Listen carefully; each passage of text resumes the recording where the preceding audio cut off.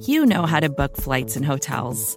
All you're missing is a tool to help you plan that unbelievable travel experience. That's why you need Viator. Book guided tours, excursions, and more in one place. There are over 300,000 travel experiences to choose from, so you can find something for everyone. And Viator offers free cancellation and 24/7 customer support for worry-free travel. Download the Viator app now and use code Viator10 for 10% off your first booking in the app. Find travel experiences for you. Do more with Viator. For decades, Milk has been fueling women marathon runners as the OG performance drink. And in the new docuseries Running Sucks, brought to you by Team Milk, Abby Ayers takes us on a journey of self-discovery as she meets several groups of empowered women runners to find out what drives them, what fuels them, and what pushes them to go the distance. And in the process, she learns that she too can be a distance runner. You can watch the series at runningsuckstheseries.com and register for the inaugural Every Woman's Marathon at everywomansmarathon.com.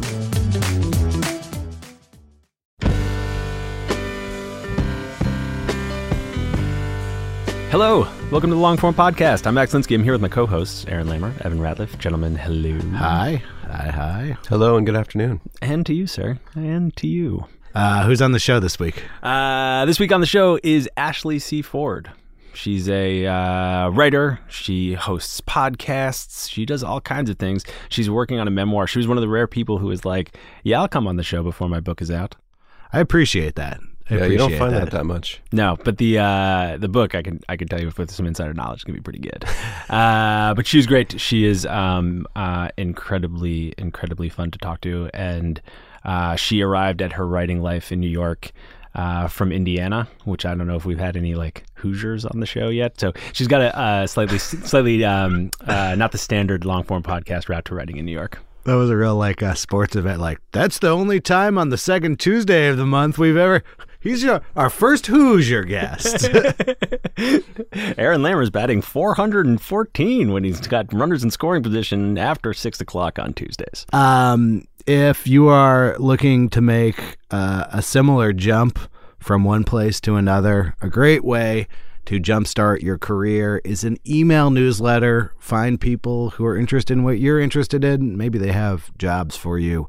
Maybe they have feedback. Maybe they want to start a joint newsletter with you. I've been seeing more of these multi-person newsletters. It's a good idea. Are you pitching us on a joint newsletter project? Let's talk about it off air. We already have a joint newsletter with MailChimp. It's just you do all the work and I don't do any of the work, but it's from both of us. MailChimp, making it easy for one person to send out the newsletter and the other person to take credit for as long as we've been sending it out. Since 2011. Since 2011. And now here's Max with Ashley C. Ford.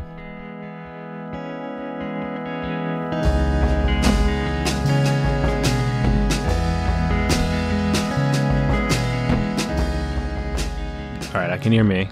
Can you hear me? Yeah, I can hear you totally. We're making a podcast. We're making a podcast. Say something else.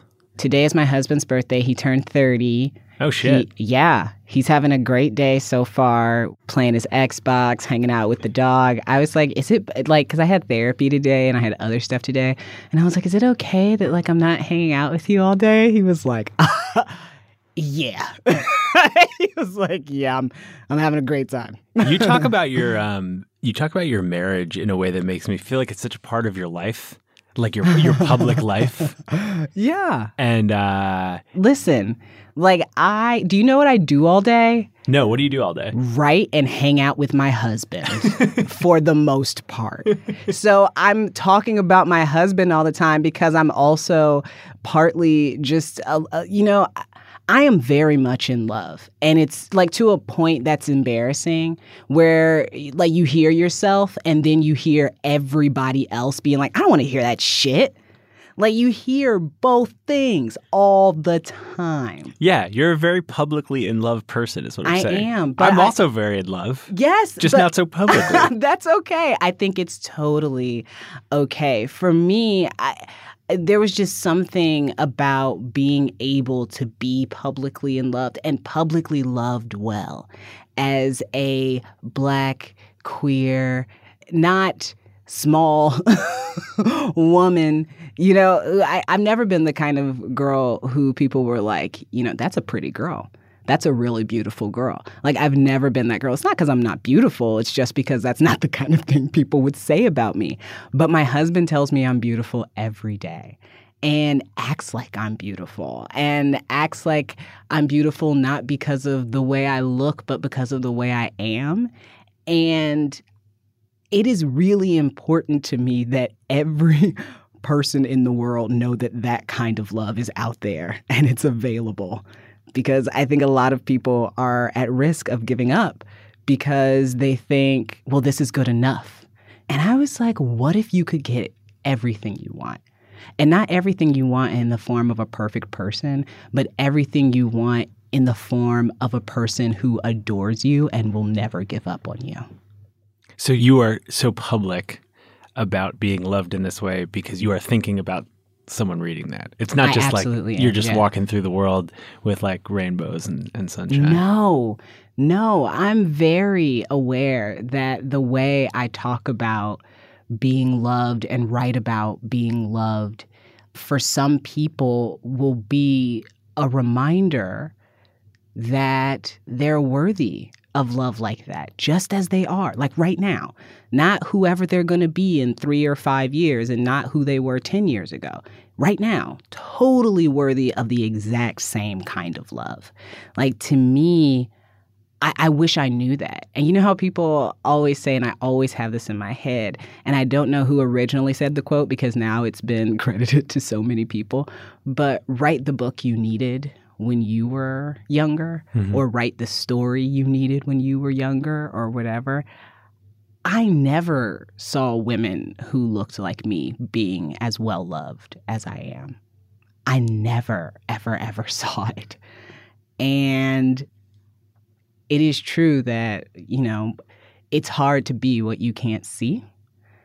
And I used to read these personal blogs and I used to read these essays that women wrote. You know, one of my favorite pieces of writing in the entire world is Roger Ebert writing to his wife Chaz on their anniversary. Yeah.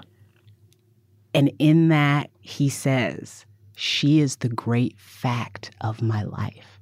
Roger Ebert said his wife, a gorgeous, not small, brilliant Black woman, was the fact of his life. And I wanted to be that for somebody. Not everything, not somebody they lived for, but at the end of their life, I want to be that period. I want to be a statement. I want to be a great fact in their life. It's my favorite, like 5 minutes of the start of the podcast ever. Well, I guess I should do the formality of like, Ashley, welcome to the show. Thank you for having me. We're definitely just keeping all of that. How conscious is that for you? Like, I mean, I guess very, but thinking about yourself as a younger person and that audience for your work now. I'm extremely conscious of that. I think because as a kid, the thing I felt most acutely was dismissed or silenced. And by whom? Everybody around me, for the most part. My mother, my grandmother, teachers, even classmates, friends, everybody I felt like at some point felt like they didn't want to hear anything else from me and were very quick to shut me down. This is in Fort Wayne? Oh, yeah, this is in Fort Wayne, Indiana, baby. What were you like? I was, I guess what I eventually learned to call precocious. I was a kid who was reading Romeo and Juliet in the 3rd grade and having my teacher take away my book because she thought I was pretending to read instead of actually reading. And I had been reading that book so much and for so long. And I was so indignant because I was always afraid. I didn't really grow up in a house where when I got to a certain age where there were books for me in the house. My mom didn't buy a lot of books past like the board books of childhood. Like once we got into like the middle grade ages or chapter book ages, which I got into really quickly, she was pretty much like, I'm not spending all my money on books because I ain't got no money in the first place. And so I would, in the summer times, go to the library. And they had a summer reading program where if you read so many pages or so many hours, then you could earn a book. And I would just blow through that summer reading program. And I would be in that book box getting the best picks because I was always done first, you know what I mean? And so I had books, but I was also the oldest of 4 kids. It's like my books could disappear. My books could get drawn in. If my book got left somewhere, it would not be replaced. And I loved Romeo and Juliet so much that in my school notebooks, I would write lines from Romeo and Juliet. I would hold the book open and I would write the lines just in case I ever lost the book so that I would be able to at least keep those parts. And I was pretty sure I could remember the rest. So I got into it with my teachers a lot. Like I was definitely pretty much from like 3rd grade on. Yeah, pretty much from 3rd grade on. I either had relationships with my teachers that were really close and really like intense and they were like really on my side, or I had relationships with teachers that were just purely combative. And I would go toe to toe. And did any of those teachers provide like a model or some context for you? Yes, some of them did. Once I got to middle school, I had some amazing, amazing teachers. In 7th grade, which was really a turning point for me in my mindset as a young person, I had 2 things happen that were helpful in shifting that mindset because I had come to a place where I was pretty sure that who I was not going to work out. I was getting in trouble all the time. I was becoming like a kid who at my last school had been in gifted programs, and now I was a student who was constantly in school restriction and things like that. And there were some things that happened my 7th grade year that really helped me make a good shift away from the path I was sort of heading down. One of those things was my teacher, Mrs. McCanna, having the class read the book The Giver. And in the book, the protagonist, Jonas, lives in this place that is like incredibly ordered and constructed, and kids find out on their 13th birthday what they're going to train for and become for the rest of their lives. Like, they could be anything from like working in the birthing center, which means being essentially a baby factory, or you could become a judge. You could become like a construction worker, like all these things that are very practical for the society. There is no color in this society. Like literally everything's in black and white. And it's about the fact that this kid essentially finds himself with this craving. He wants things like love and the color red and friendship, and he feels things suddenly like sadness and bravery and lust. And reading this book for the first time, I felt like I had so many more choices in my life than I originally thought I had. That was really, I think, my first realization that I did not just have to react to the world, that I could be intentional in the world and just curious about what came back to me. Is everything you're saying right now, is that like stuff you realized in hindsight, or is that like actually something that's happening in the moment? No, I think that's probably in hindsight. In the moment, I felt the shift, but I don't think that I could have articulated it, obviously, that way. I don't think I could have articulated it at all. I just knew after finishing that book that I wanted to try being myself. And part of that ended up being joining marching band, which was a massive shift in my life. What instrument did you play? in marching band, I was in the color guard. So flags, sabers, rifles, spinning, tossing, catching, dancing, all of that. For the people listening, you should know that Ashley's just doing all the hand motions right now. I can't help it. Like, as soon as I start talking about color guard, I'm not kidding. It's like I just go into drop spins, and that'll probably be for the rest of my life. And where does writing show up? Writing shows up in a way through marching band. Like, that's where writing in community comes, because that's when I met friends who secretly wrote poems and things like that. And then we started to share those things. Writing as a profession, my God, doesn't come until college. I wouldn't even let myself think about it, really. But you were writing then? Oh, yeah. What kind of stuff? Love poems. mostly love poems. Songs, I really in a way wanted that to hasn't write really songs. changed. No, it has not. It has not. Love has been, an evolving concept for me, but an ever-present one in the forefront of my mind. I read some interviews, and it sounds like you got to college and you started taking some classes and getting more serious about it. When you started writing those classes, and I feel like you had like a couple pieces picked up here and there on the internet. You were very like on the internet person. What were your ambitions then? Okay, I will say this.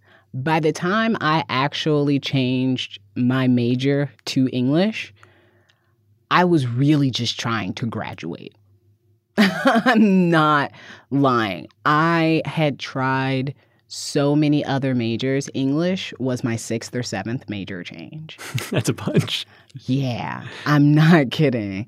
It was my 6th or 7th major change.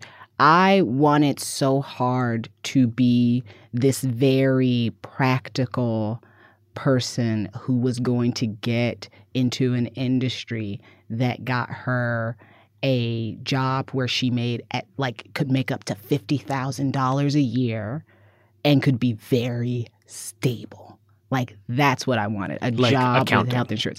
I mean, I was never going to do accounting because I was already atrocious at math. So I was like, okay, I like the math jobs, which would have been the ones that I probably would have gone after had I been good at math. I was automatically out for the count. The only time math ever worked for me was when it was applied. So, like, I loved chemistry. Yeah. But even then, I would psych myself out. Like, I didn't have this confidence that I thought I was supposed to have. It was wild to me to get to college and find out that there were kids who had been working in spaces and had access to educational resources that I thought only showed up on TV. And I was in class with those kids, and I was just like, yeah, I can't be in here. Like, I can't be trying to be a chemist out here, like, with people who have lives like these. Are you kidding me? And so I tried a bunch of other things that I thought would get me a guaranteed job somewhere or would at least motivate me enough not to fall asleep in class. And that just didn't happen until I got to English. All right, so then you landed there. Yeah. And the goal is just to like find some way to finish. How do you even finish? Like, did you finish college in 4 years? No. You switched majors 7 times. So I how graduated, could you possibly do that? Listen to me, Max. I graduated from Ball State University in December of 2018. When did you start? August 2005. So a clean 13 years. A smooth 13 years. I mean, there was obviously some breaks in there. But yeah, I graduated December 2018. I gave the commencement speech. I watched that speech. Did you? Yeah. Weirdo. Try to be prepared. Oh, yeah, no. I knew that you were in college for a long time. Professional. I did not do the math that it was 13 years. 13 years. 13 That's years. wild. Yeah. So you were here and you were Ashley C. Ford, but you had not yet graduated from college. Yeah, yes and no. Like capital A, C, and F, Ashley C. Ford. Yeah. Which is so, I guess, yes. But no, I had not graduated from college. Did that like hang over you? Yes, absolutely. I was one class away and I couldn't afford it. I just couldn't afford it. And I was like, I can't stay here. I can't stay here another semester. I can't not go find a job. I can't do this. I'm one class away, but I can't. And so I walked away for years and years and years, and it hung over my head. Somebody told me one time that eventually my credits would just start to disappear. And I was like, what? And then I had it in my head, like there would be nights, Max, I shit you not. There would be nights when I would have this nightmare about my transcript. And you know how your transcript comes out in like that old type, that's like that Betamax type. And it was like the perforated edges. The perforated edges and stuff. And I just had this dream that like my credits were like these dots and that this Pac-Man was going and eating my credits. That's so stressful. And that I was trying to finish a test before the Pac-Man ate all my credits. And I would have that stress dream. Like, I was messed up. I was messed But why didn't you just up. finish when you were like, you're writing and having full-time jobs and stuff? They just like take one night class and finish it up. In a lot of cases, still couldn't afford it, first of all. The way my life is, it's funny because I make a lot of money, but I am responsible financially for more than I think certain people are who are making the same amount of money. How much money do you make? Oh, let me see. I can tell you about 2018. I can't tell you about 2019 yet because I don't really know. But in 2018, I made, I think, a little over $300,000. What's the breakdown? With like what? What's writing? What's book advance? What's like podcast hosting? How do you make $300,000? Even though I consider myself mostly a writer, I think in 2018, my breakdown probably comes with 1/3 being speaking engagements, like traveling and speaking places, hosting things for people. And podcasting then probably made up another 15%. And then writing, including my book advance. Because I'm trying to think about my book advance. Is this about you not being able to do the math, or do you not remember what your book advance was for? This is definitely about me not being able to do the math. Okay. I promise you it's about me not being able to do the math. Keep going. Because I'm thinking about it right now, and I'm like, Ashley, there's no way. Like, I'm seeing the numbers in my head, and they won't go in the right place. Okay.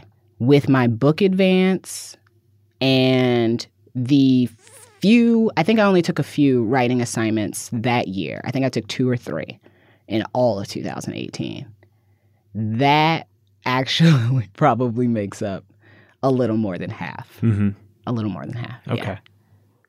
We've had like almost 400 people come on the show. Yeah. And money is oftentimes the most difficult and uncomfortable thing for people to talk about. Yeah. We ask all the time, and sometimes the answers are so evasive and boring, even though we keep asking over and over again, or people just refuse to talk about it, that we cut it out of the show. Right. Because there's just like, it reveals nothing. People say Right. nothing. Why were you so comfortable just now when I asked you how much money you made? Because okay, well, first of all, let me say, I understand why people would be uncomfortable because you don't really know how people are going to react to you talking about money in a real way. Because there are a few things that'll happen. Some people will hear that number and they'll think that I don't make enough money and that I should be making more. And like, Ashley, I can think of 5 million ways you could triple your profits. Come on. And then there are people who will think that's way too much money for what she does. I don't make that much, and I know I'm doing better stuff than what she does, right? And then there are people who just don't give a shit, but they're interested and want to know. I find most people fall into that middle category. So I can make decisions about what I do and don't say based off the people at those extreme ends, Or I can have a real conversation with the people who, for the most part, don't care how much I make, but they're interested and they want to know. And they want to know in a lot of cases because maybe they're interested in doing what I do and they want to know what's possible. Mm-hmm. Or they want to know that maybe that's not enough money for them and that doesn't work for them. You know, maybe they're like, nah, I'm a $500,000 a year kind of bitch. Can't be doing this 300,000 stuff. I don't really care. I don't want to go out on a limb, but I feel like the listeners of the Long Form podcast might not be in that camp for the most part. Right. I mean, right. I think it's a really consistent piece of feedback we get. Right, people are interested in those numbers because I do think they want to know what's possible. Yes. / how people can afford to just write if the money isn't there. Plus, rich people talk to rich people about money. But when I was living in abject poverty, which wasn't that long ago. When was that? Oh, man. I mean, I'm trying to think of when I stopped worrying about buying groceries. The last time I worried about buying groceries was 2015. Does $300,000 feel like a ton of money? Yes. And no. But yes, it still does. Like, it's like saying that amount automatically makes me scared because it's like, are people going to think I'm bragging? And then the other part of me has to be like, bitch, $300,000 in New York. Like, I think they'll survive it. I think they'll be okay hearing that you made $300,000 in 2018 and that more than half of that was your book advance. I'm like, yeah, I think that'll be okay. I think they'll survive. I understand why it's a tough conversation. I understand why it's hard for people to talk about it, but rich people are talking about it. They talk about money with each other all the time. They don't want us talking about money with each other because then we start to put 2 and 2 together and figure out that something in the milk ain't clean. Right? And, I think I was really lucky because my inclination was to stay broke. I thought I would just be broke forever. And I was like, well, like I really was. I thought I was going to be broke forever. And I was resigned to it because I didn't really know anybody who wasn't broke anyway. Like, not like that. How did it change? How did which thing change? My mindset or not being broke? Well, I guess if there's a gap between those two, I'm interested in the gap. There's a gap. When I came to New York and I was working full-time at BuzzFeed, I pretty quickly started getting opportunities to come speak places or be a guest on somebody's show. Like I used to do HuffPost Live a lot, which was so fun. And when Janet Mock had her show at MSNBC, so popular, I used to go on there and do that. And it was so fun. Like I was having a blast. And then people started inviting me places to speak. And I didn't know what I should ask for. They would ask me about my rates. And I would be like, my rates? Like, you want me to write something too? Like, I was confused. Like, you're inviting me to speak. Like, what happens? Like, I didn't know they were going to pay me.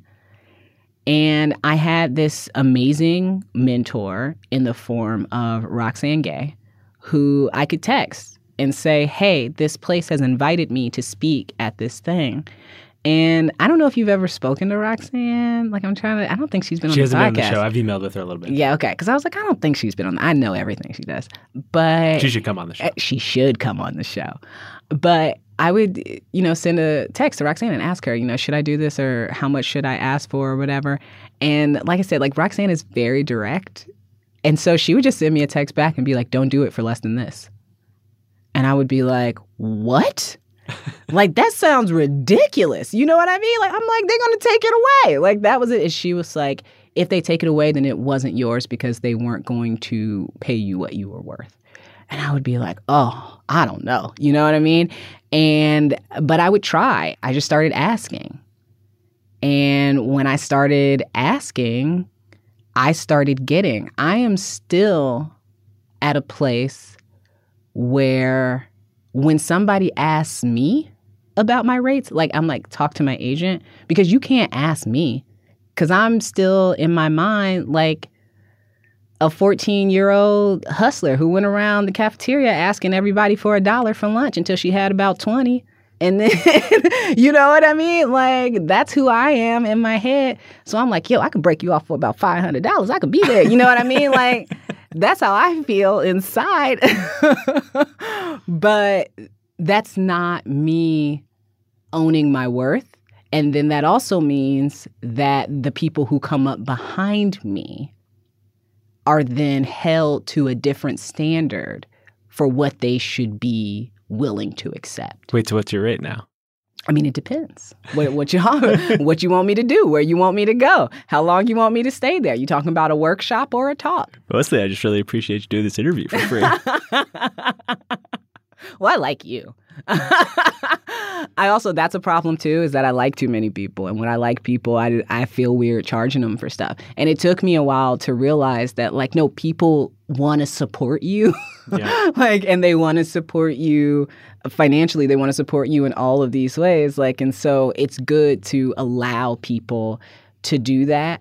But it's still a little thing for me. I feel like even now there have been times when my agent has been like, oh, they offered this much, but I'm going to go back and ask them for more. And I've been like, wait, I really like these guys. And I know they don't have a lot of money. I can do this. This is fine. I can make this work. Because it's just, I don't know, there's still too much of a former poor kid in me to take advantage of people, I guess. Do you think that'll change? I hope not. I'm doing pretty well without taking advantage of anybody. So I figure let's ride this train till the wheels fall off. You know what I mean? The bitterness, the taste it leaves in your mouth when you screw somebody. I can't even get to that point. It feels so opposite of what I want to put in the world and what I want to get back. What do you want to put in the world and what do you want to get back? It's not, I tell people all the time that I want to put more love into the world. But I hardly ever get the chance to tell people what I believe love is. Because we all kind of think that we have this shared definition of love, and we don't. We couldn't have a shared definition of love. Because love is informed by all the experiences you've had up until the point that you meet another person. Every time you meet another person, your definition of love as you have experienced it has altered every single time. So we have these different definitions of love. And we come together and we talk about love. And we get upset when people don't love us the way we want or the way we think we want. But we've never told them what love means to us. We've never, ever explained that this is what love looks like for me. When I talk about love, this is what I'm talking about. Right? So what's your definition? My definition of love is what liberates us in connection with each other and how we hold each other accountable within that liberation. I need some help. That's okay. I think about it like this. There's in my head, when I think about love, there's an amalgam of quotes and little moments between me and other people and, definitions and words and all those things, right? Some people, when they think about love, what they're actually thinking about, to me, is limerence, right? Limerence is more like obsession. And it's the obsession, of the object. And it's sometimes it's unrequited, sometimes it's, shared, but in either event, it's kind of obsession. Romeo and Juliet. Romeo and Juliet love, right? Dr. Maya Angelou has said that love liberates. It does not bind. Love does not hold you closer because it fears you going away. Love tells you to fly and is there when you return.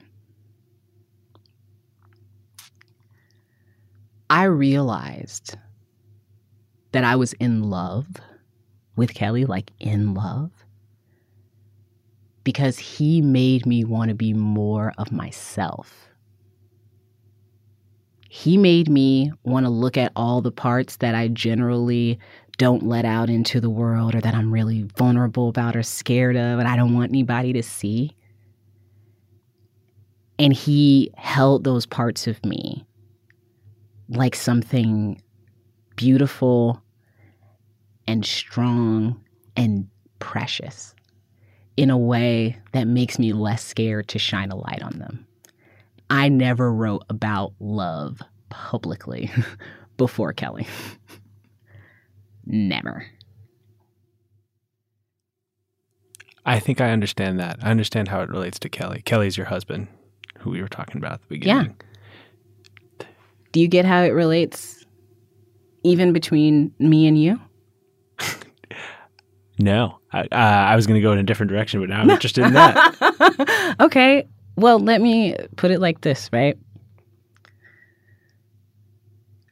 I am fully aware that every emotion I experience, my biggest, best, brightest joys, and my lowest, darkest, deepest pain, I am aware that you are as capable of having and expressing all of those emotions as I am. And I am also aware that the way you choose to express those emotions, the emotions that you feel most free to express, are shaped by the world you live in, the world we share, by the family you grew up in, by the family you have now. All of those things are informing who you are and what you decide to do at any given moment. My love for you allows me to hold you in your full humanity and to accept that whatever you put out into the world is what you feel safe to put out into the world. And if I feel some way about it, I can ask you, I can soothe you or myself, or I can separate and decide that that's better for right now, right? Mm-hmm. Now, sometimes people go a little too far. And that's where that hard separation often comes in. But, you know, it's like people say, you know, I don't have to love you across the table from you. I can love you from over there. Well, the thing I was going to ask you about was how that definition that you have relates to your dad. Like how the way that you grew up in your relationship with your dad might have created that definition for you. It absolutely did. You know, when you get to, well, first of all, let me say, you know, my story with my dad is that before I was a year old, probably before I was a half a year old, I believe, my dad was tried and convicted of rape and sent to prison. My mom very suddenly became the single parent of 2 kids under 2 after having been married. And my dad I felt like I was learning about God the same way I was learning about my dad. There was some guy, right, out there who was watching me all the time and trying to make sure I was being good, and he could see you, but you couldn't see him, all this stuff. And then it was the same story with my dad. There's this guy out there, and he loves you, and he's met you, but you haven't met him, you know? And so I learned how to love my dad like a god, something separate from me, but part of me and important to impress. I wanted to impress my dad, even though I didn't know him. I wanted him to think that there was a reason to get to the other end of his sentence, if there was an end to his sentence, because we also didn't know. You know, growing up, I would ask a lot when my dad was coming home, and the answer was always either I don't know or stop talking to me about it. And so I had no idea what my dad's sentence was or how long he would be away, or, you know, he could be away for the rest of his life, the rest of my life. And so it was this very strange love that I had. You know, there's the Bible and you read the Bible, right? It's like, it's supposed to be this letter, like this book, that like this instruction manual that God left behind. And I had letters. My dad wrote me these letters my whole life. And he had this beautiful penmanship, and his letters were always just like, I love you so much. You're so beautiful. You're the best girl in the world. He called me his favorite girl. My dad's also an artist, and so he would draw me these cards. And he would send me these cards with my own face on them, right? And it was amazing, and it was beautiful, and it was delightful. And then I turned 13, and I was sexually assaulted by my boyfriend. And then I turned 14, and then my grandma told me that my dad was in prison for rape. And I hadn't known that up until that point. And so I was having this big crisis with God because of what had happened to me. And then it just doubled into a crisis with my other God, who did the thing I thought was most heinous in the world. You've told that story. I've heard you tell it on podcasts, and you've written about it, and you're working on a book about it now. Mm-hmm. To what degree has like creating art out of that experience, I don't know what the word I'm looking for is. It's like, it's sort of cathartic, but I think I'm also just wondering like how much the writing has allowed you to process it. And then maybe a part of that question is also just like, how much has all this work you've done about your dad been for you, and how much has it been for that audience you were talking about at the beginning? Well, first, this book has forced me to deal with things on a deeper level than I thought I had dealt with them. And we should just say the book is not out yet. The book is not out. The book will hopefully be out spring 2021. That's not official, but it is. That's the goal. So just root for me. Working on this book has really forced me back into therapy, first of all. It really forced me to learn how to sit with my feelings and not just distract myself from them or gloss over them. Because the story, in a lot of cases, is in the feelings. Like, it's in that moment. It's in being able to describe that feeling in a real way and being able to kind of give that feeling to the story. And I was having such a hard time because every time I sat down to write, I would get so agitated, I would just get up and do something else. And the only way I was able to write certain parts of the book was in like these weird little fits and spurts, like suddenly on my phone in the subway or on an airplane all of a sudden, like, but right before we got off the airplane so that I didn't have to sit with it and think about it. It's like I had to write about these things or give myself pieces of these things in these distracted moments, like in the blur, instead of looking at them head on. And I realized that I did not want to put this book in the world without being able to face those things head on the page. I didn't want to find myself in a situation where, you know, I'm sitting in an interview and somebody starts to talk to me about a certain part of my book and I can't talk about it. Or like it takes me to a place where not just where I'm emotional, but where I break down. I don't mind getting emotional, but I don't want to break down. And I was breaking down writing this book and writing about these things. You know, I just didn't want to do that to myself. And a great way to not do that to yourself is to just go talk to somebody, a professional who can really help you dig through that stuff and help you come to conclusions that help you not just creatively, but also emotionally for the rest of your life.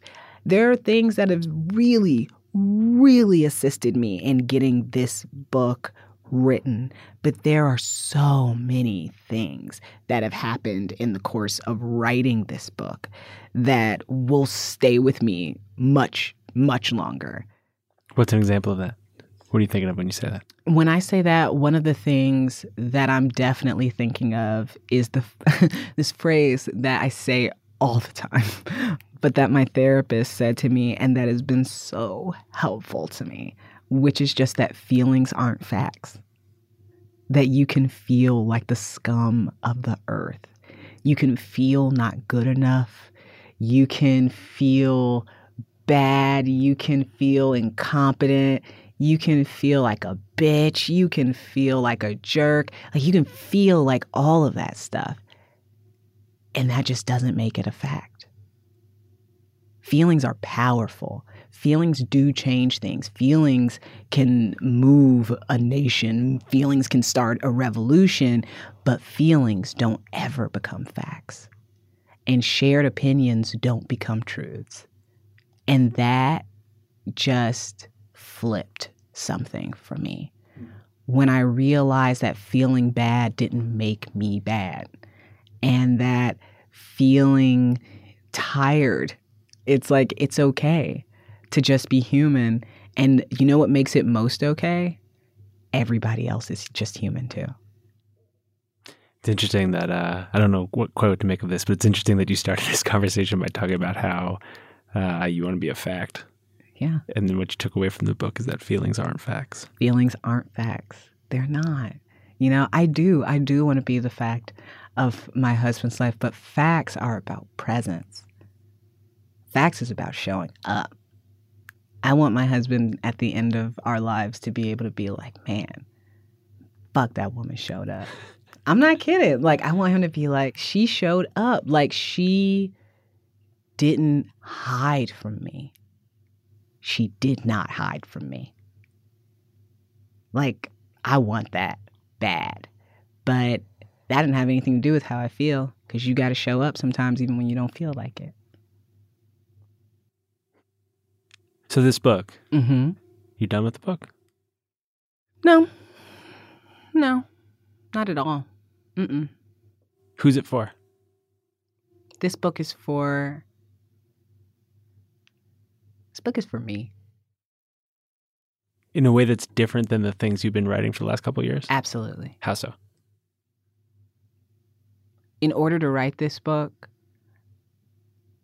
even as I keep in mind the greater goals of my career, what I had to do to write this book required me to not be in a place where I was writing it for anybody else. I thought that was going to be the key. That's what people say, like write for pick a person or pick like a group, even if it's a composite. You're kind of rolling your eyes person. when you say that, but I feel like that's what you were saying before, is that like you're thinking about people who didn't have, you're thinking about yourself when you were younger and didn't have models. And so like you do that in other aspects of your writing. Absolutely. I think I absolutely do that in my online writing, especially like, social media and stuff like that.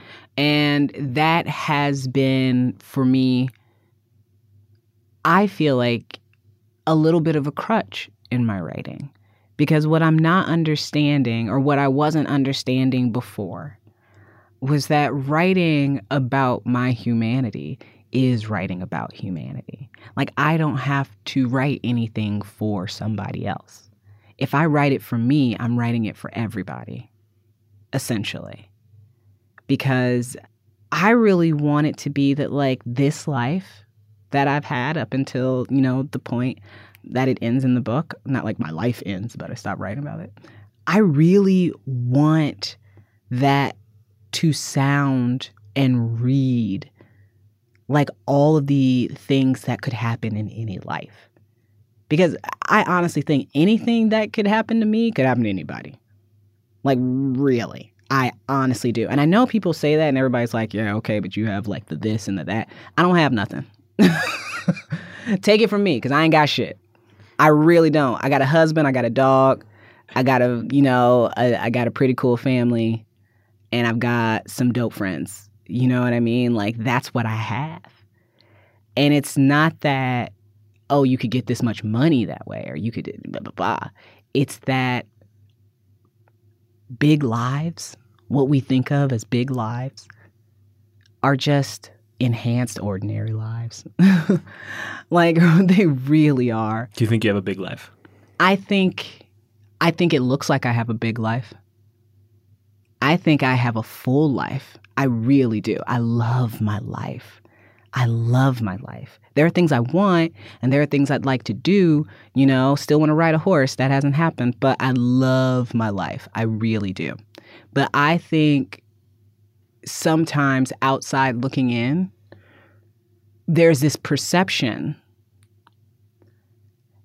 because I had this perception, that you can walk into a certain room and people will just know you don't belong there. And I think people look at my life through like these little lenses and on these screens, and they're like, wow, Ashley probably walks into a room and doesn't feel like that. Or Ashley probably walks into a room and it's just, owns it, or she blah, blah, blah, or whatever. And I'm like, no, I walk into almost every room, especially like in groups, like awards, like, like all that stuff. You walk into that stuff, it's not fun. It's not fun. And it doesn't feel like you're on top of the world. It often feels like you're on the bottom of somebody's shoe. Like, quite often. Who wants to walk around having somebody look down at your name tag to see if they recognize your name before they decide whether or not they continue talking to you?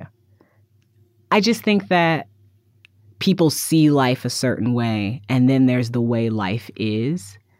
And you'll never really be able to let somebody into your full life and give them like a full view of what that's like. But there's so many interesting things about lives that we think of at times as small or inconsequential. I feel like that's where so many of the most fascinating human stories are. I wish we would tell more of them. And I think sometimes that's going to take people like me, a Hoosier who decides to write a memoir even at 30, even though everybody in Indiana is mostly like, who do you think you are? You know what I mean? I grew up in like the center of who do you think you are? And I don't care. You got to write your stories. Like, you got to tell them as little as they are and as human as they are and as specific as they are. I wish you could come here every Monday afternoon. I would. That's the problem. Having a conversation about the meaning of life on a Monday afternoon at 3:30 is like much better than what I'm normally doing. See, this is the problem. This is why I grew up thinking people didn't like me, because they would be like, oh, hey, how's your day? And I would be like, have you ever thought about what the transition from life to death will feel like physically? And they're like, oh, I'm going to stand over here now. No, I like those conversations too. I want to ask you about a couple more things that are about like your writing career. Mm-hmm. So I went back before we talked, right? And started looking through the last 6 years or so. And you've had a bunch of jobs. Sorry, I have. Yes. You've played many roles in the New York media ecosystem. I have. You were on staff at multiple places, Refinery and BuzzFeed. You've written for like Elle and Self and all of these places. You've hosted a bunch of different podcasts, like for BuzzFeed and Audible and MasterCard. And like there's all of these different, I feel like you've played like so many different roles. You've had so many different jobs. Yeah. So one thing I was wondering, looking at that, was why don't you stay in jobs? I'm sorry. My laugh is so loud. I have a really hard time with 9-to-5s specifically, because I'm not the kind of person who you can ask to come sit in a chair for 8 hours a day and just expect that I'm going to be in that chair all day or that I should be in that chair all day. I like getting things done the way I like getting them done. Which is part of it. I don't do well with office politics because I don't ever have any desire to be promoted. If you hire me for a job, that's the job I want to do. So I'm not trying to impress you so I can get to like the next job or the other job. I'm like, no, I want to do this job. Like, just let me do this job. But people always want to like make you do other stuff, or they want to like change. It's like, just let me do my job. Just let me do the job you hired me for. And I understand being flexible, right? Because I can do all kinds of things. So yeah, I'm happy to be flexible, and I'll always do somebody a favor because I like being useful. I'm a Capricorn. But I don't have the patience for things like professional deference. Like, I remember being at jobs where, like, the CEO would come in, and everybody, the CEO's in. And I'm like, who? He don't know who we are? He should know who we are. Like, what's the problem? Like, don't walk past, like, walking past the office and not, like, speaking to the people who are, like, executives and stuff. And I would be like, what's up, man? What you doing? You know what I mean? Because I don't like those lines. I don't like them at all. So I don't do well in those environments. I also like to do a lot of different things. Yeah. I like to do so many different things. Well, this gets to the second part of my question. The first part was like, is there some cataclysmic disconnect between you and jobs? And then the second part was, what have you been looking for? I like projects where I get to be deeply curious in the subject matter, and I feel like whatever information I am gathering is in some way useful. And it doesn't necessarily mean that it has to be useful. Like, I do like a wilderness survival podcast where like people then take it into the wild and survive. Like, I don't necessarily know that that's what I'm talking about, but more so like I want to do things that tell awesome stories, make people feel something, and satisfy my own curiosity. If it can do that, I can do that for a really long time, like a really, really long time. I'm just traditionally not great at constantly doing what somebody else wants me to do. I'm just going to be honest. I got a little bit of an anti-authoritarian streak. But that mostly comes from feeling like people who didn't care about me had authority over me. When I feel like I'm on a team where we all care and we're in this, and we're doing it together, I could be on that team. I could be part of that team for years. What, so you're going to finish this book? I'm going to finish this book. You're going to turn it in? I'm going to turn it in. It's going to be done? It's going to be done. You will have learned and internalized that feelings are not facts? I will. And then what happens? Like, what are you going to do with the rest of your life? I want to do so many things, Max. I am unabashedly unashamed about all the ambitions I have for my life. I want to write books forever. I want to eventually make movies. My dream is to be a person who adapts short stories and novels for film. Like, that is my dream. I would love to do that. But, until then, I'm going to keep doing things that feel fun because that's really working out for me so far. And I didn't think, I definitely grew up in a house where it was like, you better get a job, in a certain sense, like you're going to have to take care of yourself. And, I was so serious from such a young age about wanting to be able to be independent, to take care of myself, to make enough money, to do this, to do that. And I made some money, and I've been close to people who make a lot more money than I make. And the lesson that keeps coming back to me over and over and over is that if you let yourself have fun, it's going to work out. If you do things that mean something to you and you get to have fun while you're doing them, it's all going to work out. And until that turns out not to be true, I'm just going to keep following that path. I feel like there have been like 15 different things you said that I could have just been like, it's a pretty good ending. But that's a pretty good ending. Thank you. Ashley, thank you. Max, thank you so much for having me.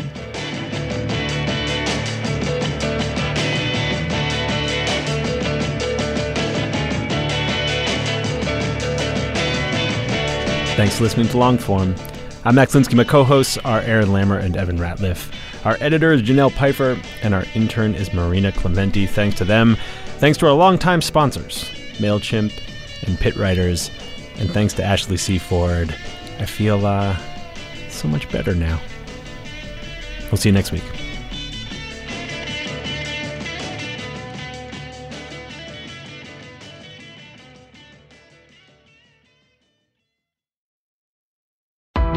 Why do you run? Why does anyone? I always thought that runners loved running, and that's not the case. Most runners hate running, but they choose to do it. In the new docuseries Running Sucks, brought to you by Team Milk, Abby Ayers learns why women runners everywhere are driven to go the distance. It really is about taking my power back and proving myself wrong. Team Milk is about fueling women's performance and helping them along their marathon journeys. You can sign up now for the inaugural Every Woman's Marathon, taking place in Savannah, Georgia on November 16th, 2024. Learn more and register at everywomansmarathon.com. More to-dos, less time, and an infinite number of tools to keep track of. Sometimes doing business has never felt harder, but you don't need a miracle to hit your goals. You can just use HubSpot, because their all-in-one customer platform can make growing your business infinitely easier. Imagine this: high-quality leads, fast closing deals, wildly happy customers, and more benchmark-breaking quarters. It's not a miracle, it's HubSpot. Visit HubSpot.com to get started today.